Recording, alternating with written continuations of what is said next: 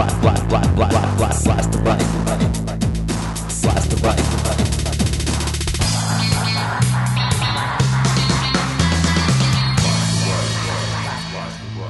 Greetings, this is podcast number 79 of Blast the Right. I'm Jack Clark from TheRationalRadical.com, www.TheRationalRadical.com. Today we're going to start a series entitled Lying or Just Plain Ignorant? Bill O'Reilly Misleads His Audience. Part 1 today will be about Iraq. Included will be some effective responses for when you hear misinformation like that disseminated by O'Reilly. Also, Bush's new health care proposal will be put under the Blast the Right microscope and come out much the worse for the wear. Let's get right into it. My sources for this first segment are Newsweek magazine, the website of the University of Maryland School of Public Policy, Zogby.com, and TheWashingtonPost.com. Longtime listeners may recall that we've already shown how Bill O'Reilly is not above blatantly misstating facts about the Iraq War, as long as it puts the Bush administration and its policies in a better light. Many podcasts ago, we discussed how on his November 7, 2005 radio show, O'Reilly advanced the bizarre theory that if Jacques Chirac had stepped up and looked Saddam in the eye and said, either let those UN inspectors do their job unfettered or I'm going with the USA and Britain, Saddam would have blinked. Wouldn't have been an Iraq war. This Iraq war is on Chirac. It's right on his head. That's where it is.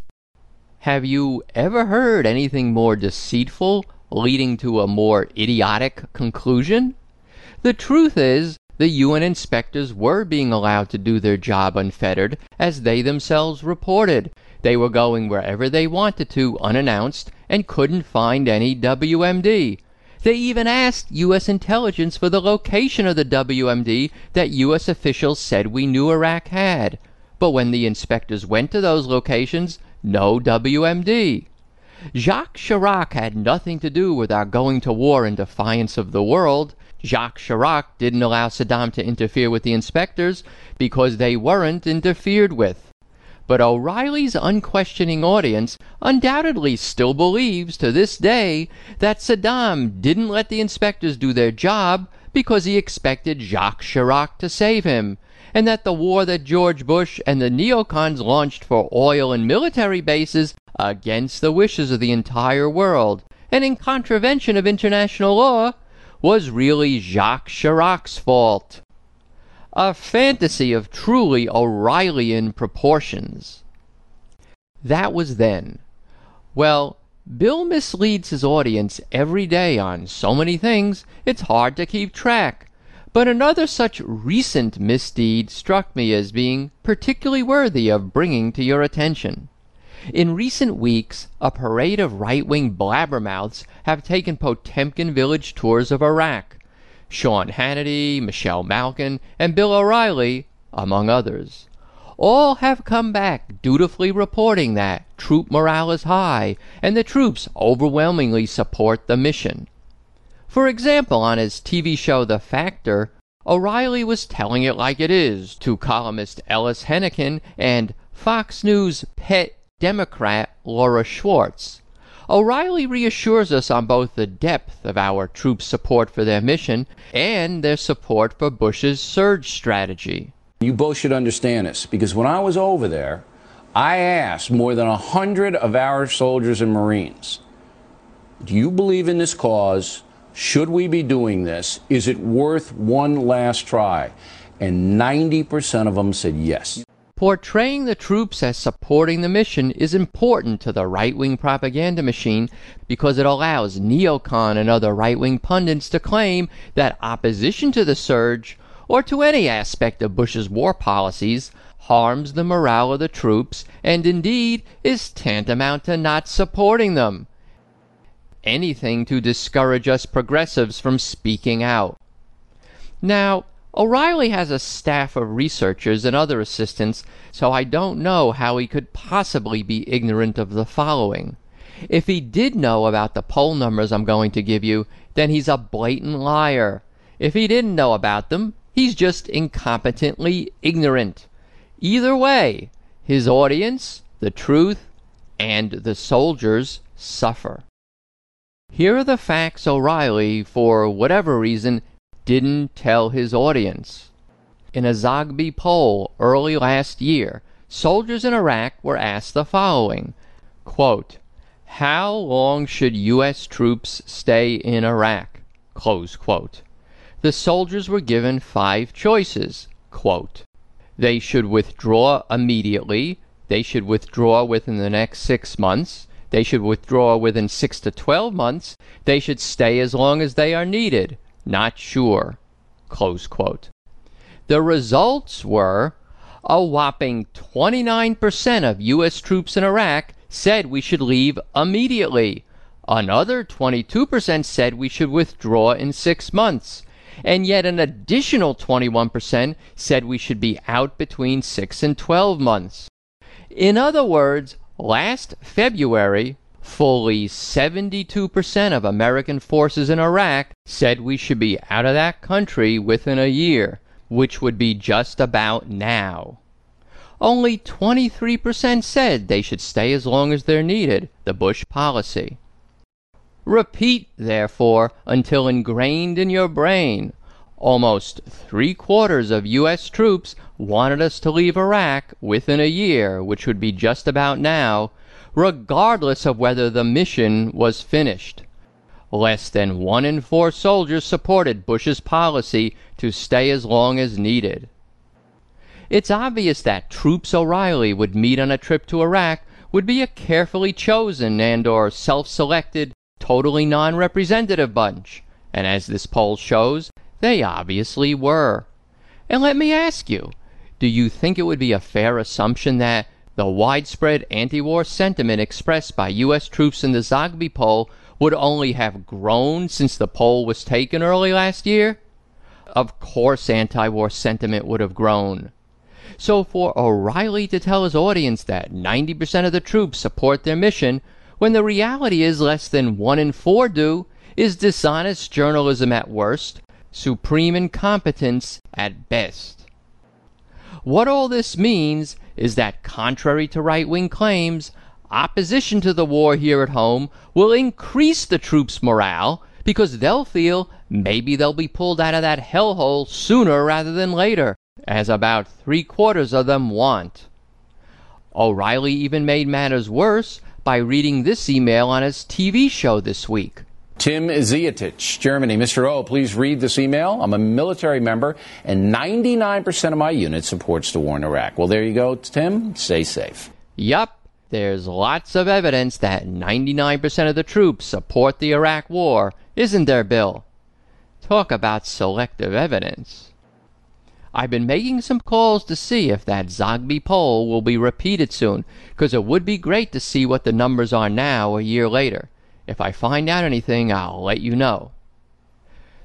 To go along with the Zogby poll, as a bonus for you, I have a couple of more quick polls, the results of which the mainstream media also doesn't talk much about.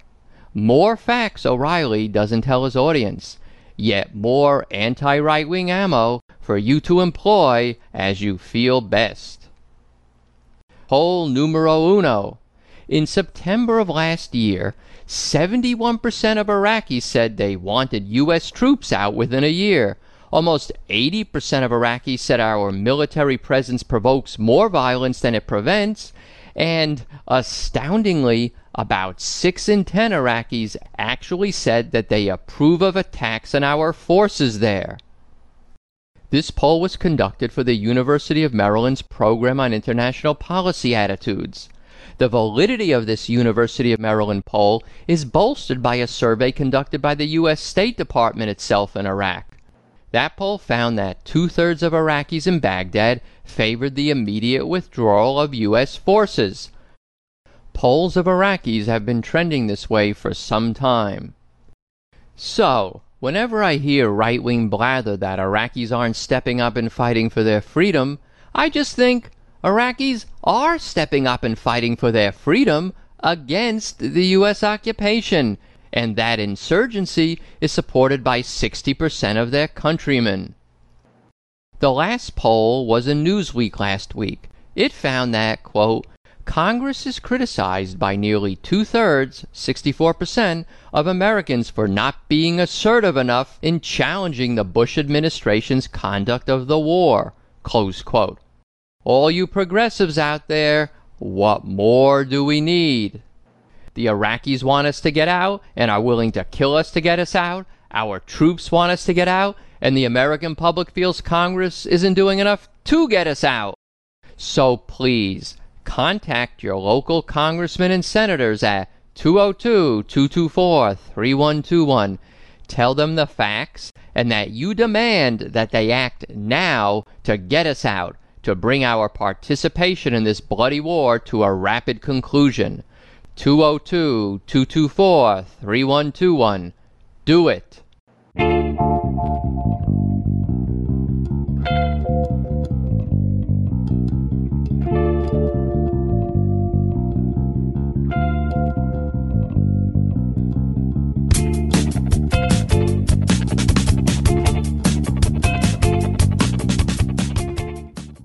Before we go on to the next segment, I want to mention that it's the beginning of the month when voting at Podcast Alley starts anew. We finished number 6 in January, thanks to all the regular voters and listeners who voted for the first time last month. Let's do even better in February. So, one more time with this mid-podcast spiel, and perhaps I'll be able to forego this in the following weeks. Building Blast the Right's audience is a prime goal of mine. The premier podcasting site is Podcast Alley. They post a top 10 on their home page. Being on the top 10 garners lots of new listeners. For the past 4 months, we've been on the top 10. Blast the Right got kicked off the top 10 by a radical right-wing economics podcast and a Bible reading podcast. I sent out an appeal from MySpace, and we seem to be back on the top 10. But not for long, perhaps. So I want to make everyone an offer you can't refuse, or so I hope. You get a half hour a week, 2 hours a month, of a show you enjoy listening to. And what will I ask in return? 10 seconds of your time once a month to go vote for Blast the Right at Podcast Alley, which you can do from the one-click link on the podcast homepage. 2 hours for 10 seconds. You could even go vote right now if you want to. Deal? Cool.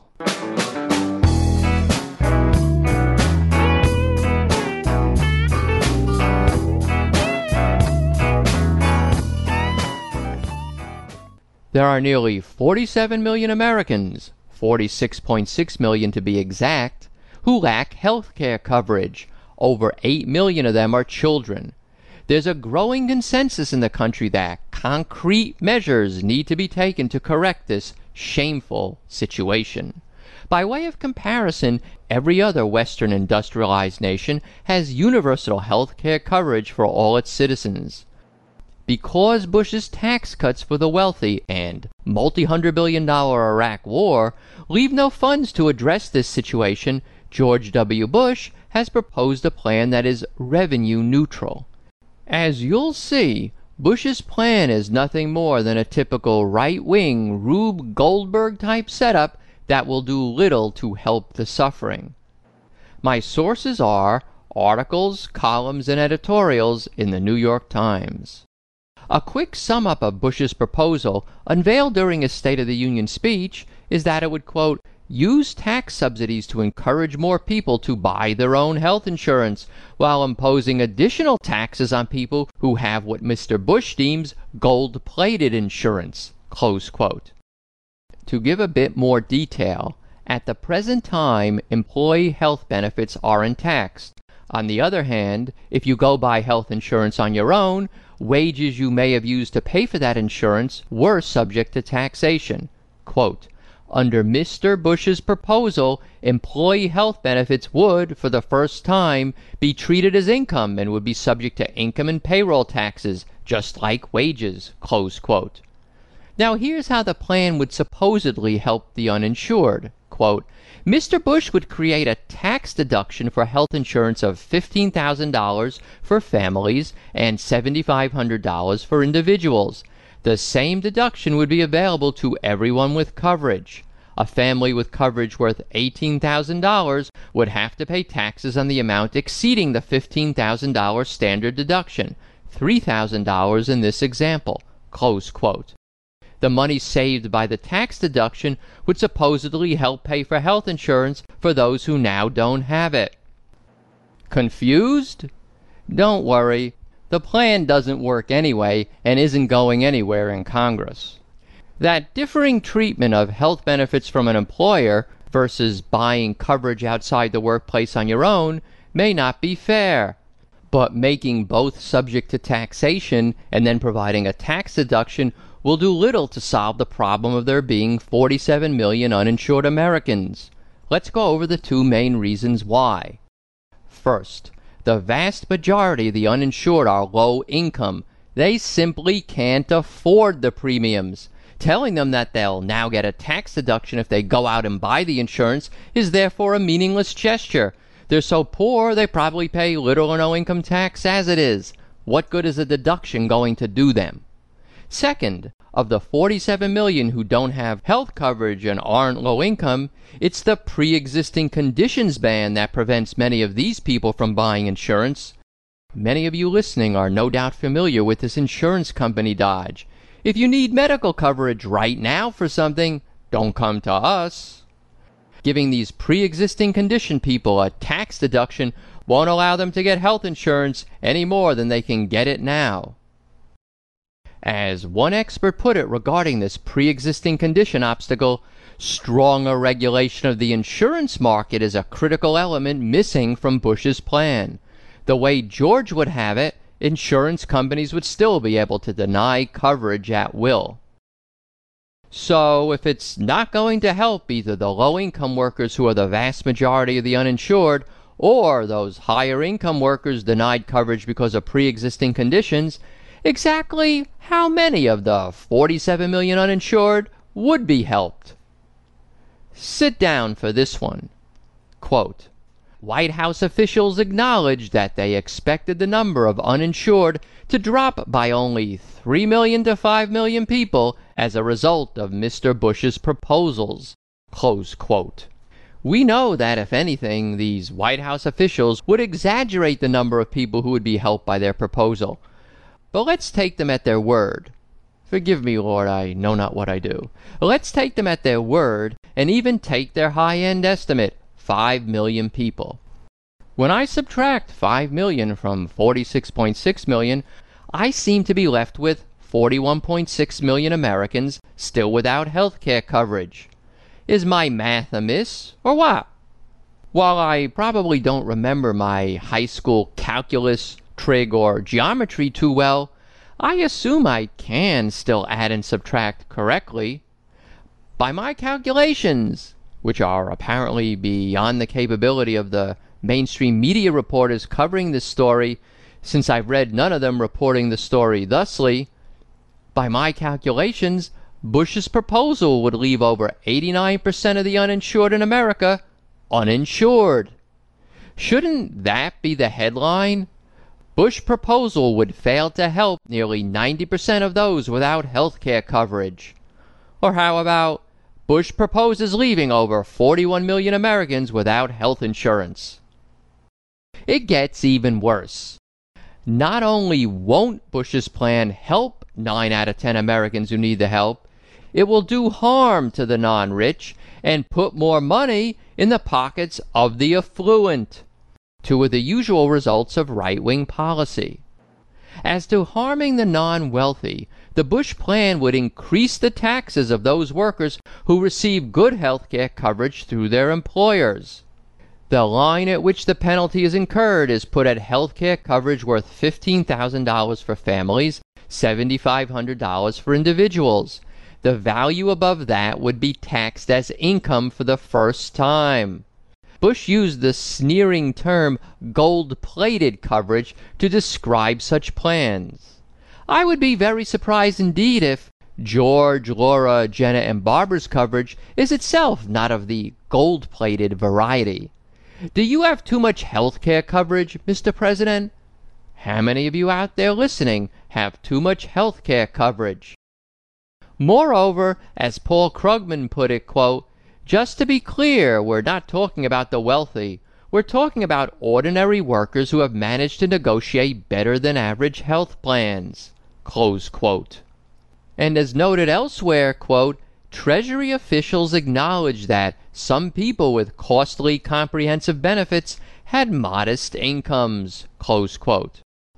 Even the business community is not on board. Quote, "This is a classic case of robbing Peter to help Paul pay for coverage," said E. Neil Troutwine, a vice president of the National Retail Federation, which represents retailers of all sizes. "I do not think the president will find many backers in the employer community for this proposal." Close quote. Besides increasing taxes on workers who were able to negotiate good health care coverage, Bush's plan would give a tax break to his favored people, the affluent. Quote, "The only people the Bush plan might move out of the ranks of the uninsured are the people we're least concerned about, affluent, healthy Americans who choose voluntarily not to be insured. At most, the Bush plan might induce some of those people to buy insurance, while in the process giving many other high-income individuals yet another tax break." Close quote. Overall, Bush's insurance proposal is yet another example of his, quote, "peddling the fantasy that the free market, with a little help from tax cuts, solves all problems." Close quote. As you've seen, it doesn't solve the problem at all. It barely touches the problem while financially penalizing the non-wealthy and giving the more affluent among us yet another tax break. All this doesn't stop a shamelessly aggressive George W. Bush. After his State of the Union speech, Bush embarked on a tour to promote this plan. At one stop he declared of his health care proposal, quote, "If people in Washington are serious about dealing with the uninsured, here is a serious idea for them to consider. They're just dismissing things because of pure politics." Close quote. No, Mr. President. We're dismissing it because even by your own, probably bogus, best estimates, it helps at most 1 out of 10 people who need help. People who are serious about dealing with the uninsured can't consider your scheme serious at all. Indeed. Here's the kicker, and again, I've seen no mainstream media report pointing this out. Bush's proposal would actually leave things worse than he found them when he took office. That's because every year under George W. Bush, the number of uninsured has gone up, a total increase of 6 million since 2001. So if Bush's plan will at most help only 5 million, Bush's proposal doesn't even fix the increase in the problem that's occurred on his watch. Shouldn't there be a headline, "Bush healthcare plan would still leave more Americans uninsured than when he took office"? Next time you're talking to your friendly local right-winger, why not ask them, "Hey, how about your boy's health care plan? It won't even cover the 6 million Americans that have lost health care coverage since he took office, let alone the other 41 million people without health insurance. They're mostly one medical crisis away from financial devastation." Let me know what the response is. In closing, I'm happy to report that, quote, "Democratic leaders have called the proposal all but dead on arrival." Close quote. Dead and buried like it should be, like all right-wing policies should be, the fate that should befall all right-wing policies in a decent moral universe. Well, that'll about wrap it up for today. If you like what you heard, please tell a friend about Blast the Right and vote for Blast the Right at podcastalley.com. There's a one-click link to do each of those on the podcast homepage. Thanks to a listener from UCSB for some O'Reilly transcripts. Music credits. The bumper music was L.A. Nightmare by 22 Caliber and Not the One Blues by Burnsheath Thornside. We'll close with a little bit of Catapult to Propaganda by Nyes Music. Links to all the music I play on Blast the Right can be found on my music resources page. Links to all the statistics and quotations I use can be found on my data resources page. Both of them are linked to off the main podcast homepage. Keep all that great email coming in. My address is rational@adelphia.net. If you prefer, you can also call in and leave a comment for me to play on Blast the Right. Dial 310-933-5891 and leave your message. You can also Skype me at Jack from Blast the Right. So, until next time, I'll sign off and say I love you all, including all you right-wing misguided souls. Saddam Hussein produced and possessed chemical and biological weapons. Well, there is no question that we have evidence and information that Iraq has weapons of mass destruction, biological and chemical particularly. Simply stated, there is no doubt that Saddam Hussein now has weapons of mass destruction. We're there to eliminate the weapons of mass destruction in that country. We know that Saddam Hussein produced and possessed chemical and biological weapons and has used chemical weapons. We know that. We now have teams of investigators who are hard at work to uncover the truth. To kind of catapult the propaganda. In my line of work, you got to keep repeating things over and over and over again to kind of catapult the propaganda. Catapult the propaganda.